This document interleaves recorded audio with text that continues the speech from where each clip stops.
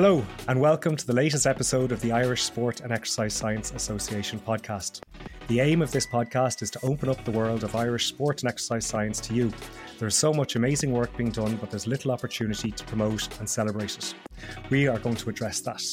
I'm your host, Bruce Wardrop, and today I am particularly excited to catch up with Ciara Sinnott-O'Connor and Ellen Keane.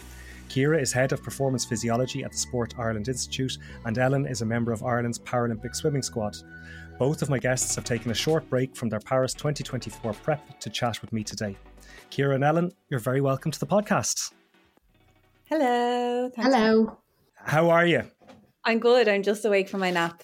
So I'm ready to go. I was just about to ask, what have you been up to today? Ellen, have you trained today? Yeah, I had my morning session and I just woke up from my nap and then ate a bit. And then after this, I'll go for my second session. Okay, that's a busy day. So I do appreciate you taking the time out. Ciara, what about you? What have you been up to today? We are in the middle of setting up our environmental chamber, which was handed over to us last week. So we're working on protocols and how we're going to set that up for athletes. So that's kind of what I've been doing today. That is really interesting. I've actually got a specific question about that later on. So we might loop back to that towards the end, if that's okay. Absolutely. Brilliant. Ciara, I might go to you first. The last time we spoke was for the Win-Win podcast. That was not too long after Tokyo. We discussed the day-to-day of your role, how you got into this line of work, and some of the sports science issues that were specific to Tokyo in that episode. For anyone interested, I'll put a link to that show in the episode notes. At that time, Paris was on the distant horizon, a little closer than usual thanks to the 3-year cycle. But you said back then that you had just come out of a meeting where you were filling in the milestones to Paris, planning out the months and weeks to go. I remember you said something like, from 2023 on, it's just going to be head down and go for it. So we're getting towards the end of 2023 now, and Paris is on the near horizon. So how have things been going? Probably not too far away from what I predicted back in that last podcast of head down and just go for it. But it's good. We have a really good physiology team at the Institute. We work really hard to make sure that we're like engaging with sports and trying to support them as much as we can with their preparations. And I think by doing that year on year, it makes the demands closer to the games year a lot easier, because we already know a lot of what the support needs will be for athletes and coaches. And then I suppose it makes it easier for us then to be able to fine tune some of those strategies or protocols that we will need to use without disrupting the daily training environment or the competition environment too much. So have you been able to stick to your planner that you had back at that last meeting, or has things gone to plan? We might be on version 3 or 4 of the plan, but it's rolling along. We'll get there. It rolls around. We manage to figure it out and we deliver everything that we need to. So I don't doubt that next year will be any different. That's okay. Version 3 or 4 is all right. Yeah. I would have expected 30 or 40. What's the last big kind of Paris thing that you worked on, or what's the kind of specific thing you've done most recently? I suppose in terms of getting information out there, I was speaking to coaches, support staff at HPX. So the second day of that was to, I suppose, include everyone in what the plans were for Paris and what our main focuses are. So while Tokyo, we really focus in on competition in heat and humidity. For Paris, we have a 2-pronged approach where humidity won't be as much of an issue, but there may be some of those heat waves. So we want to prepare athletes adequately. And then I suppose with the focus on being conscious of climate change, there's some restrictions around air conditioning and cooling that we may not have experienced before. So that applies to athletes, but it also applies to us as support staff and to coaches, where we may have relied on air conditioning or cooler temperatures before. And where we may have just focused the heat prep around athletes, we kind of need to make sure that everyone is informed and doing some form of preparation before next year. That's really interesting. I hadn't realised that there would be restrictions on air conditioning, and that's I suppose it's well, not necessarily a can of worms, but some small challenges that are going to be presented to you that you'll have to plan for and overcome. Yeah. What's the next thing you're going to be working on? What's in the diary coming up next? Next week I travel with Swim Ireland to Short Course Europeans. So they are working on a recovery project across the year in the run up to Paris. So I'll be traveling with one of the nutritionists from the Institute to deliver support there. And I think my next trip with Ellen and the team is, I want to say, Australia in February, maybe?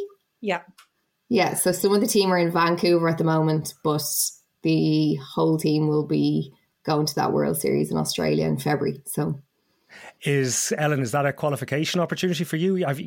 Or has qualification started? Yeah, it has. So qualification started at World Championships in August. So it was an opportunity to get the qualifying times, but it was a big opportunity to get the slots that you need for Team Ireland. So top 1 and 2 at World Championships got an automatic slot. And then based on the world rankings, by the end of January 24, that's how the IPC and World Para Swimming will allocate the slots to each country. So because I got silver at World Championships, I can kind of relax at the thought of knowing that there's a slot there. Whereas, so it was just me and Roisin that came top 2. So we can kind of relax knowing there's 2 female slots there. And then the other guys on the team at the moment are just still competing. So I'm not competing long course at the moment. I don't need to. But they'll still be competing long course just to make sure that they maintain their world ranking, to make sure that when the end of January comes around, they're in a really good position to hopefully get more slots for Team Ireland. And then there's a few guys who still need to hit some qualifying times, but we have until, I think it's sometime in May, I think it might be the end of May, to get more qualifying times. So I've got my qualifying time in the 100 breaststroke, but I'm hoping to be able to swim other events in Paris as well, because my 100 breaststroke is on day 2. And as much as I would love to be like, okay, one and done, because I'm 28 now, it'll be my 5th games. I realized at World Championships, like, I only swam one event and it was on the last day. And in the call room itself, I could feel myself getting quite emotional at the thought of knowing it was my last World Championships. So when it comes to Paris, like, I just want to be able to focus 100% in the call room on day 2 and know that there is another opportunity to swim. Like, it's not my last ever race. So yeah, that's World Series in February. In Melbourne, that's an opportunity to get more qualifying times there. And then we've got a few more throughout the year, and we've got a European Championships as well. So there are a lot of opportunities for us. We just have to make sure that we're ready when they come around. And Ciara makes us ready. Well, that's again, that's, you know, it sounds like you're managing pressure and expectations there. So, you know, there's a certain degree of pressure is off because you've got your slot, but then there's a little bit of pressure on the horizon if you want to get those extra slots for yourself or for the team to go forward. So yeah, that's really interesting. Ellen, I think I probably undersold you a little bit at the start when I just said you were a member of Ireland's Paralympic squad. Incredibly, you've competed at 4 Paralympic Games and you're prepping for your 5th. Have you overtaken Dave Malone at this stage? Are you now Ireland's longest serving Paralympic swimmer? I am overtaking Dave when I get to Paris, but I do believe there's another Paralympic swimmer who was around before my time, but I think it was a woman, and I think she went to 5 or 6. Okay. Yeah. I know, yeah. I'm not going to LA, so don't even put that out there. But yeah, amazing. But I'm not challenging that. I'll challenge Dave Malone, but I won't challenge her. Yeah, I think that's fair. I think there's a nice little challenge between the two of you there. Yeah. I know, and the fact that you mentioned there that you're not going to LA, you announced during the summer that you were going to retire from competitive swimming after Paris. I heard you say that a lot of people assumed that you were going to retire after Tokyo, but one of the reasons that you decided to stay on, amongst many, was that you felt you were in good shape and that you were physically able to train and compete at the level that was going to be required. So what do you attribute that longevity to? I guess it's just a bit of realization. I think the older you get, when you're kind of a teenager in sport in your early 20s, you realize all the things that maybe you've missed out on, and all the opportunities that you don't get to do, and even just simple things like going on holidays with your friends or them getting their first job. Like, I would have watched that and I would have been jealous of that. And I think that's why maybe in the lead up to Tokyo, it was a thought that I had, because I've been in it for so long. Like, Tokyo was my fourth games and I won a gold medal there. So there wasn't really much else left for me to do. And, but at the games itself, like, and with COVID as well, I realized how privileged I was to be in the position that I was in, and even like to be able to respect other athletes that try so hard to make it and don't make it. Like, I realize I'm one of the lucky ones that gets to do it and gets to represent my country. So it would be such a shame to not give it one more go when I know my body is fully capable of doing it. It's just kind of the outside world that is kind of, I'm getting a bit distracted by, I'm getting a bit excited by, but I guess that's a good thing for when I do retire after Paris, that I am excited. I am looking forward to it. And with Paris and being in good shape, hopefully I won't have any issues between now and then. I'm hoping to go out in a high, and not a lot of athletes as well get to say that. It's usually something like a lot of athletes have to retire because of injury or something like that. So I kind of just feel like I kind of owe it to all the athletes in Ireland who do try and don't get that opportunity. And I just want to show everyone what a small country like Ireland can do. So yeah, I'm staying. I'm still here. You're going to keep Ireland punching above its weight there, I think, are you? Yeah. And also, like, the team in Tokyo, we had such a good time in Tokyo, and the team's quite young. So in Tokyo, Roisin was only 16 or 17, and she has so much potential. And I kind of just could see all the younger swimmers around me, and I didn't want to miss seeing them really step into the competitiveness that they're capable of, and seeing their performances and being on the team with them when they kind of show everyone what they're capable of. So yeah, I really want to be part of that one last time, and to see what us as a team can do.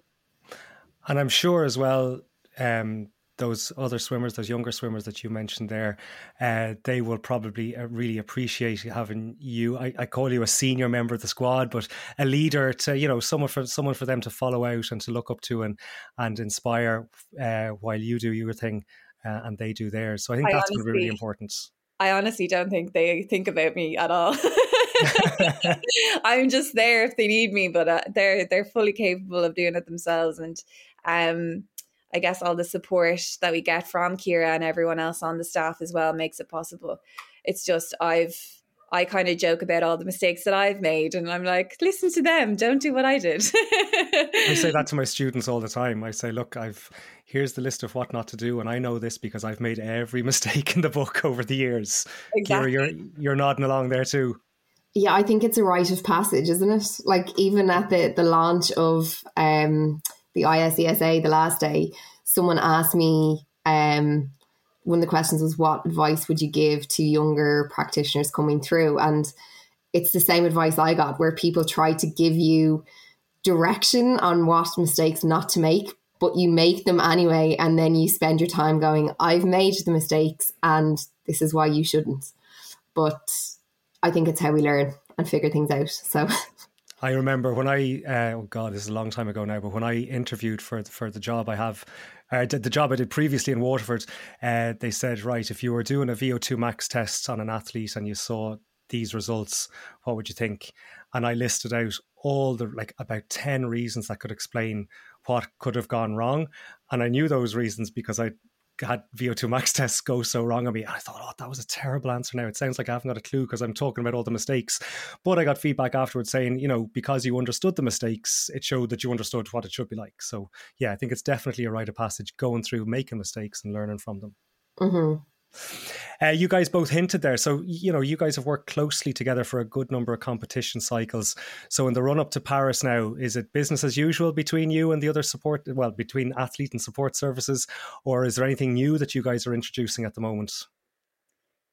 I think from my side, I think this is probably like in the lead up to Tokyo, I was very invested in what I was doing and getting my head down and training hard. But I think COVID played a big role in that. And I think I didn't have any distractions and it was so easy. Like I was allowed to leave the house and go training and everyone was stuck inside. So I was living this lavish lifestyle of being able to leave my house. That's what we call lavish now. I know, yeah. So I was very, very committed. And then I guess in previous games and previous competitions, I just didn't know what it would take. And because of COVID and Tokyo and not having the distractions, and then I won a gold medal, I realized what it would take. So I guess this time around, I feel like I'm a lot more invested, and there are other distractions, but I'm saying no to those distractions, and I'm really focused in on what I need to do as an athlete, because it's not just what you do in the water. It really is about your sleep. It really is about your nutrition and communicating and letting everyone know how you feel. So I think Kira's nodding along because she's like, this is the first time she's ever done this. Well, I think it was good after Tokyo that you were able to like sit down with Dave and review what worked really well. And I think as a support staff, we were also able to do that in 2022 and really make a good plan for 2023, where we tried a lot of things that maybe we hadn't done before. So we had like a big block of training in Australia at the start of the year, and that just gave the guys a really good run into the season. There was more international competition. They were out of like the Irish cold, wet weather. I think it definitely showed the advantages of doing that. So we tried a lot of those things. We went to won the World Series in America. Just getting information, seeing how competitions went, so that next year we know exactly what works, what to keep going with, and what we needed to pull all together. And Ellen, do you feel now, well, after so many cycles of preparation, that you are confident in giving feedback to the likes of Kira or other service providers on what you feel is working or what's not working? Or do they tell you what they think is working? How does it operate there between you guys? Yeah, like I think it is very individual. So things that work for me mightn't work for the other athletes. But I think even just being able for the other athletes to see me be vocal with the staff and see me tell them what's working and what's not working for me. So even when it comes to race day itself, I'm quite strict in my schedule of how much time I want to be at the pool beforehand, how much time I need for dry land, warm up, my suit and all of that. And I've always sent my kind of timetable and my schedule to my coach, and now all of us put it into the group chat so that every member of staff can see it. So little things like that I think are making a difference. But in terms of when we're away and other little things that we're doing, just even like I overheat. So me and Kira communicate a lot about ice packs and how I'm going to cool down and the slushies and things like that. So it is just trial and error, but we are communicating, I think, a lot more than we ever have about it, which is really good. And I think that's important. Like you said there, that if the other team members see you speaking up and like that it's okay to have an open dialogue back and forth, that'll give them confidence to also have those chats if they feel they need to do it. Yeah, I think it's just, even as I said, for Tokyo, there was no distractions. And now leading into Paris, there are a lot more demands. Even I'm lucky enough to have a few sponsors, and there's contractual things that you're obliged to do with your sponsors. And there's I have other teammates who are the same. So I'm just giving advice about, like, you need to get it done. The coach understands that you need to get these things done, but you also have to take into consideration your rest and recovery so that they don't impact your training. So you just need to give a little bit more heads up of when things are happening, and then they're able to plan around that to make sure that you're not doing a hard set the day before you have to do some filming, or the day after. Like, it's just we're being a bit smarter about things, which is great. Good. Well, let's go way back to Beijing. So Ellen, back then, what is your recollection, or do you have any memories of the sports science support that was done back then? I remember you, Bruce. I wasn't fishing for that. I just remember, like, I was a baby. I didn't really know anything about sports science. I was just basically learning how to race properly. And I remember my first experience of it was Alan Swanton giving me like this Lucozade recovery drink. And I think it was after I had qualified for Beijing, all of a sudden, Alan Swanton was giving me these Lucozade Powerade things to recover after training. And he was like, you need to drink these every time you swim. And I was like, okay. So now just even the thought of them makes me gag, because you know the way if you over consume something, they just, you feel a bit sick at the thought of them. So I remember that. And then I remember, I think, my first time doing lactates, and what else?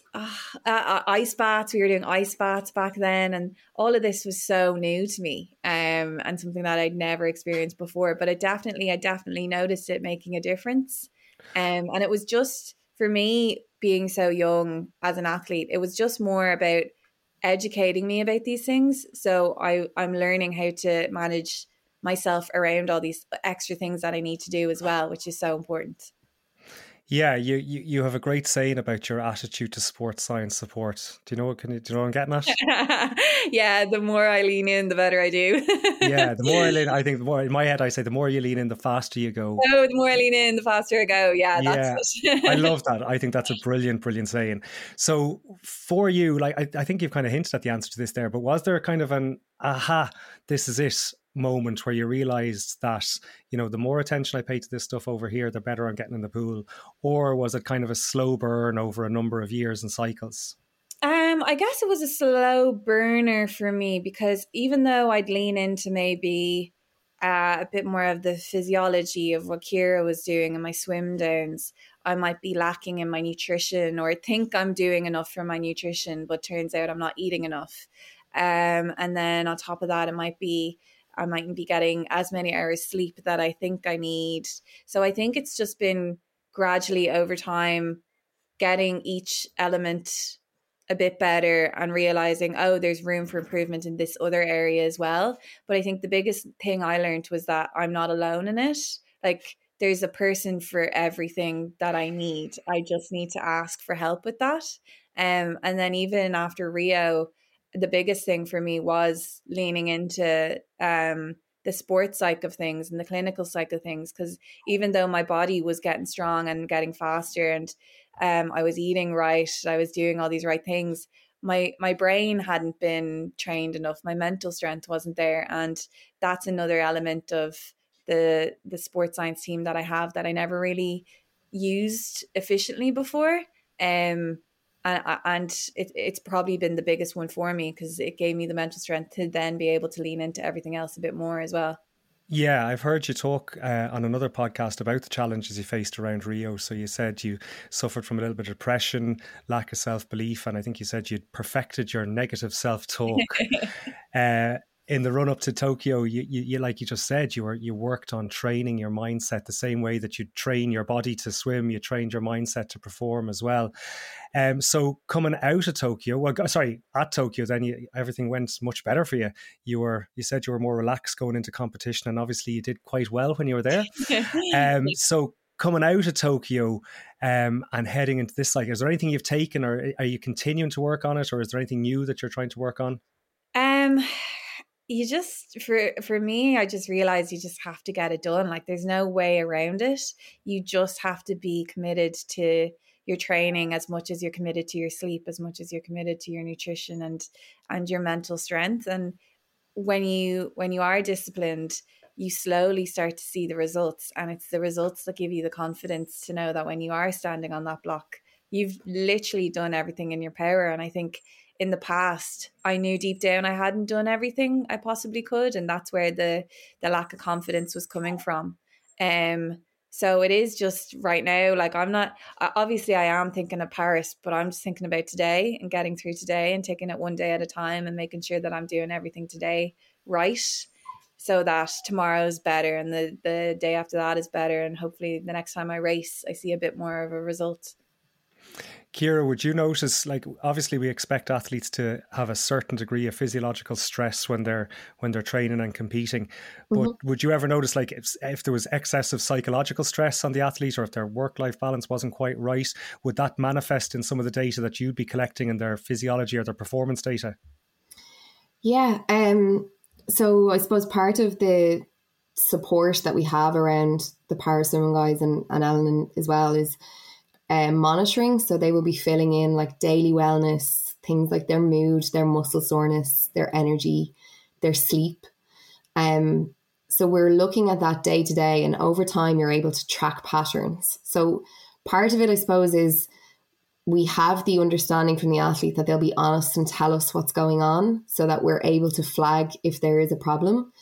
But yes, if there's like additional stress and maybe heart rates are higher, and their sleep seems fine and they're kind of reporting a lower maybe energy score for a couple of days, we can flag those. So every week we'll send out a report to like Ellen, Dave as her coach, and then the support staff. So everyone is aware of the same issues if there is anything to flag, or if everything is okay, then people can progress on as they need to for that week. And in certain circumstances where we've had to before, if we would have had athletes who were kind of reporting a lot of illness or injury, we've looked at salivary markers alongside some of that daily monitoring. And we can look at their illness and their stress responses in that. So again, it's very similar to the daily monitoring where we want to build up a longer picture and find a pattern in what's normal responses. But then using that, we can flag when there's anomalies in the data. Yeah, that's like it's so important, really. And I remember thinking the last time we spoke that it's so much more efficient now the way you do things. I think there's you have an app for the athletes, whereas I think we used to rely back in Beijing. We had a pen and paper questionnaire that we used to slip underneath your door every morning, Ellen, and we used to have to look at the results, and you'd rely on, you know, having chats in the corridor and maybe picking up on something that someone said.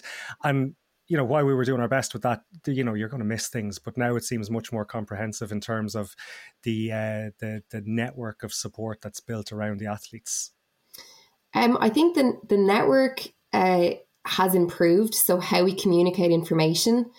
I still wouldn't rule out how informative stopping in the corridor and having that chat with an athlete, or the information a coach can get by looking an athlete in an eye. So like just looking straight at them and going, there's something up there, you know, like that's informative information that we will never be able to obtain from an app when we're looking at the data. But I think for the paraswimming guys in particular, the role I have, as well as being physiology, is kind of linking the performance support team. So I would link quite heavily with the coaches and the team manager and the science team in the institute. So if Dave sees a couple of flags, maybe with one or two swimmers, I'm able to go back, link in the relevant service providers and action those things. So it's just making sure that that network is communicating effectively and everyone is driving towards the same key messages. So important. Ellen, I saw recently on Instagram that you have just completed, this is going off on a total tangent now, that you have recently completed a course in radio and podcast production. I'm actually starting a course very similar to that in the new year. So how did you find that? Oh, it's so fun. I really, really enjoyed it. And the reason I did it is because I do want to go into media when I retire. So I kind of wanted to have something there. But at the same time, my whole world at the moment is swimming and is training, and I'm 28, so I'm the oldest on my squad by about 7-8 years. So there's a big age gap, and on a daily basis, like the only time I would really see people maybe my own age or a bit older would be if I'm in and out of the institute. And I just kind of needed to open up my network a bit more and to have people that I could meet new people, just make new friends, and have a bit of something else going on, especially because the course I did ran from September through to the end of November. So the winter months, like the months when things can get a bit dark and gloomy. So it was something else to look forward to that wasn't just swimming, and getting me out of the house for something that wasn't just for training, which I found really important. But yeah, I really, really enjoyed it, really loved it. And even with that, like, I had told my coach it was happening, and it was on during one of my training sessions on a Wednesday, and we just kind of worked around it. So unfortunately, I had to do a double session on a Saturday, which no one wants, but we made it work.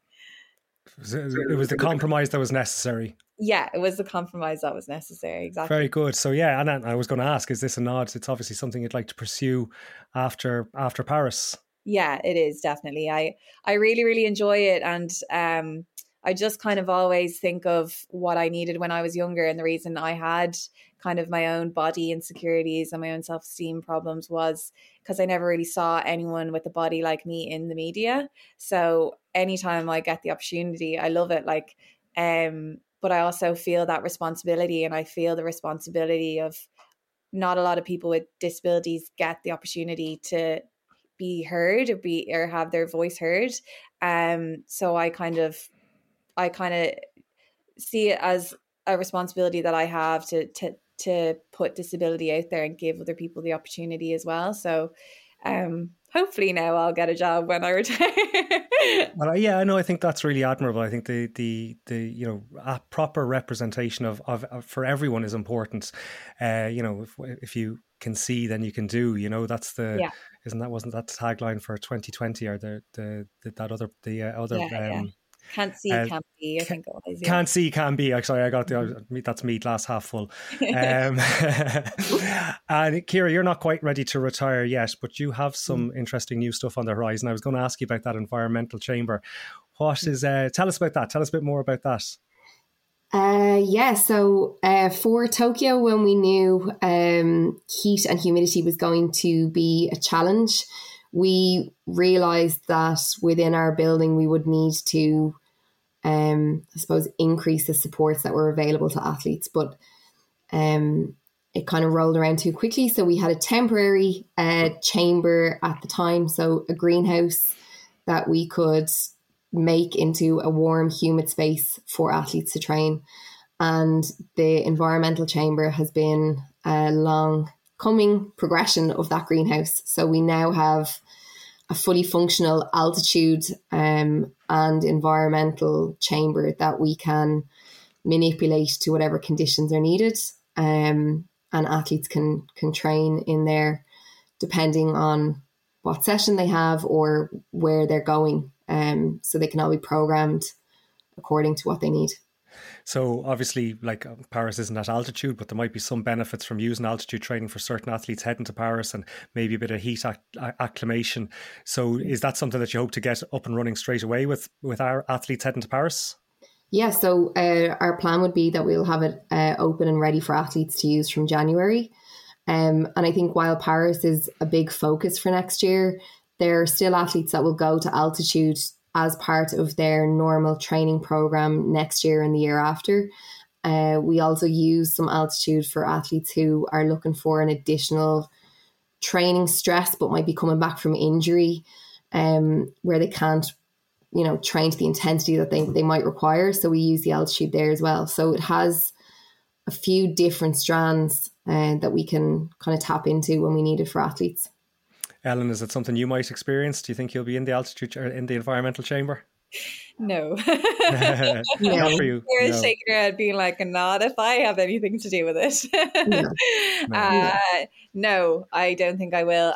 Also, luckily enough for me, I know when it comes to Paris itself, like, we'll obviously struggle with the lack of air conditioning and things like that, but the pool is always in a controlled environment. So anytime we go away competing, it's always the same environment that we're in. So it's not like I have to worry about competing in heat that's you can't breathe in. So swimmers are lucky like that. I think, well, you already have a certain degree of acclimation to it. I always find anytime I'm working in a pool, I find it a really uncomfortable environment. I've either dressed inappropriately or I just forget what working in a pool is like, and it's pretty uncomfortable.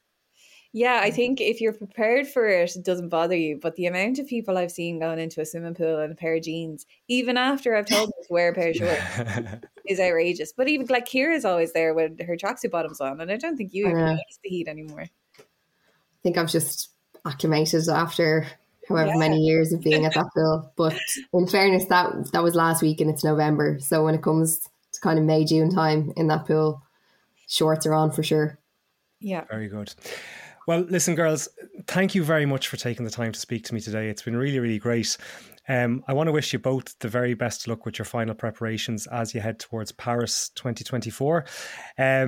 I've worked with both of you over the years. I've been very lucky to do that. And I've genuinely enjoyed watching you both go from strength to strength in your athletic career and in your actual career, Ciara.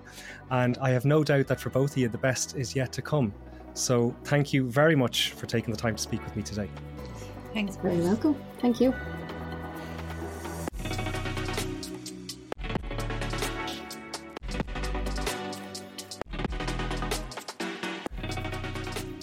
Well, I really enjoyed that chat with Ellen and Ciara. They are both experts at what they do, and I always find it fascinating to talk with people operating at the top of their game. Sports science service provision in Ireland has always been of a high standard, but the level of professionalism currently on offer to Irish athletes is exceptional and truly matches their level of commitment and performance expectations. The evolution of service provision is also really interesting.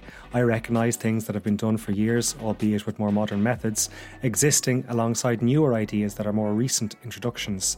The process of perform, review, implement has been put to really good use in the Sport Ireland Institute. Tokyo doesn't feel that long ago, and Paris will be here in the blink of an eye. I can't wait to see what Irish athletes can achieve. Okay, that's it for this episode. If you enjoyed listening, we would really appreciate it if you could share this episode or perhaps leave us a review. This would really help to spread the word and build our audience. For anything else, you can find us online at Irish SESA. Feel free to get in touch. We welcome any comments, feedback or questions you may have, so please do reach out. Thanks for listening. I'll catch you in the next episode.